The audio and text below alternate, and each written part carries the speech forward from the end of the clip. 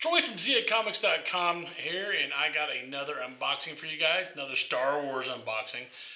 One of my more favorite characters. Most favorite? More favorite? Anyway, I like this character a lot. Look. It's Ahsoka Tano. This is the artifacts from Kotobukiya. That's why it looks more pretty, I guess. The Kotobukiya stuff is really nice. It's based off the Clone Wars stuff. This one's kind of odd. It's a 1/7 scale. I don't remember if I've seen 1/7 scale before. You know, I've seen 1/6 and 1/10. 1/7 is kind of odd.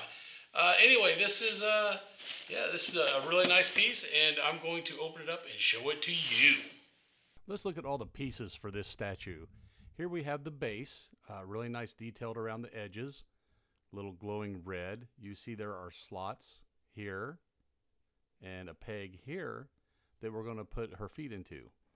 Here's that slot I mentioned to you and the peg on her other foot.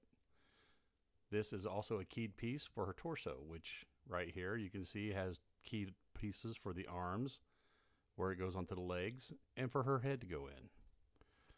Really nice detail. Here's the right arm. You can see holding the lightsaber. She has a distinctive way of holding them. And here is the left arm. She doesn't hold them like a typical Jedi. Here we have her face with the Montrals and the Lekku. In the back here is where the large Lek will go in behind her head and trail down. Here is that Lek. The Togrutas always have three, two in the front and usually one in the back. Here's the lightsabers. You'll notice that they are kind of keyed there in the ends. Let me get a little closer view so that they fit into the lightsaber hilt. You'll also notice that one is larger than the other. Ahsoka always had a large one and a short one. And here is telling you which arm has which lightsaber. The right arm, of course, looks like the longer. Left arm gets the shorty. Okay, as always, we're going to start with the base.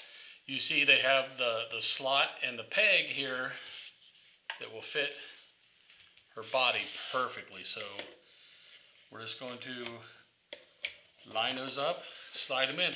And this isn't polystone, it's really more plastic, so you don't have to worry too much about hurting it or breaking it. Next, the body is keyed, but I mean, we know she's going to be facing forward. So, I mean, it's a tight fit. We'll put her on there. Her noggin is going to fit right into the neck piece. And of course, her back, I can't remember what they're called, but the back piece of her head there goes right on. So now we need to work on the hands, and that's where that paper I showed you is going to come in handy. So we got, let's see, make sure it's right. Right arm, left arm. Is that right? Yeah, that's left arm. So left arm gets the shorty, it looks like. So we're just going to, and it's tapered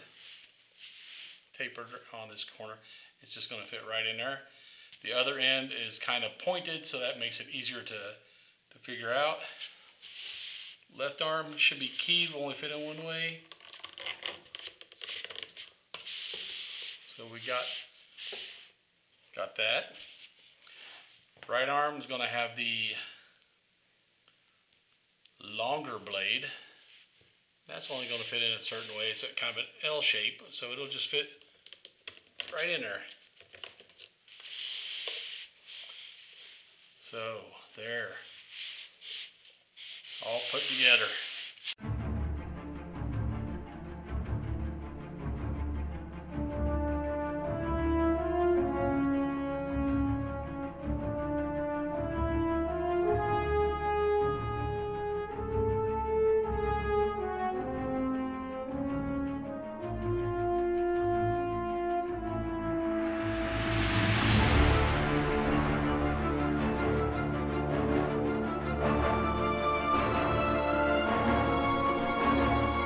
More pieces of this than I thought there was going to be when I first looked at it. Typically, Kotobukiya doesn't have a lot of pieces. I mean, we had the base, her legs, torso, head, the back piece of her head, two arms, and two blades. like I said, Kotobukiya usually makes the really, really nice looking statues. This is based off of the Clone Wars, not off of Mandalorian, so it's going to be more cartoony looking, which that's fine. That's the Ahsoka I knew before Rosario Dawson. So, nice base. I like the detailing on the edges. Like I said, it's plastic. It's not polystone, so you don't have to worry about it breaking or chipping. The only pieces I'd worry about maybe are the lightsabers, and they pack them really well, so they're not going to jostle around and break. So Ahsoka, really popular character before The Mandalorian. Now that she has made her appearance on The Mandalorian, even more popular. Yeah, she is a nice piece to behold. And on the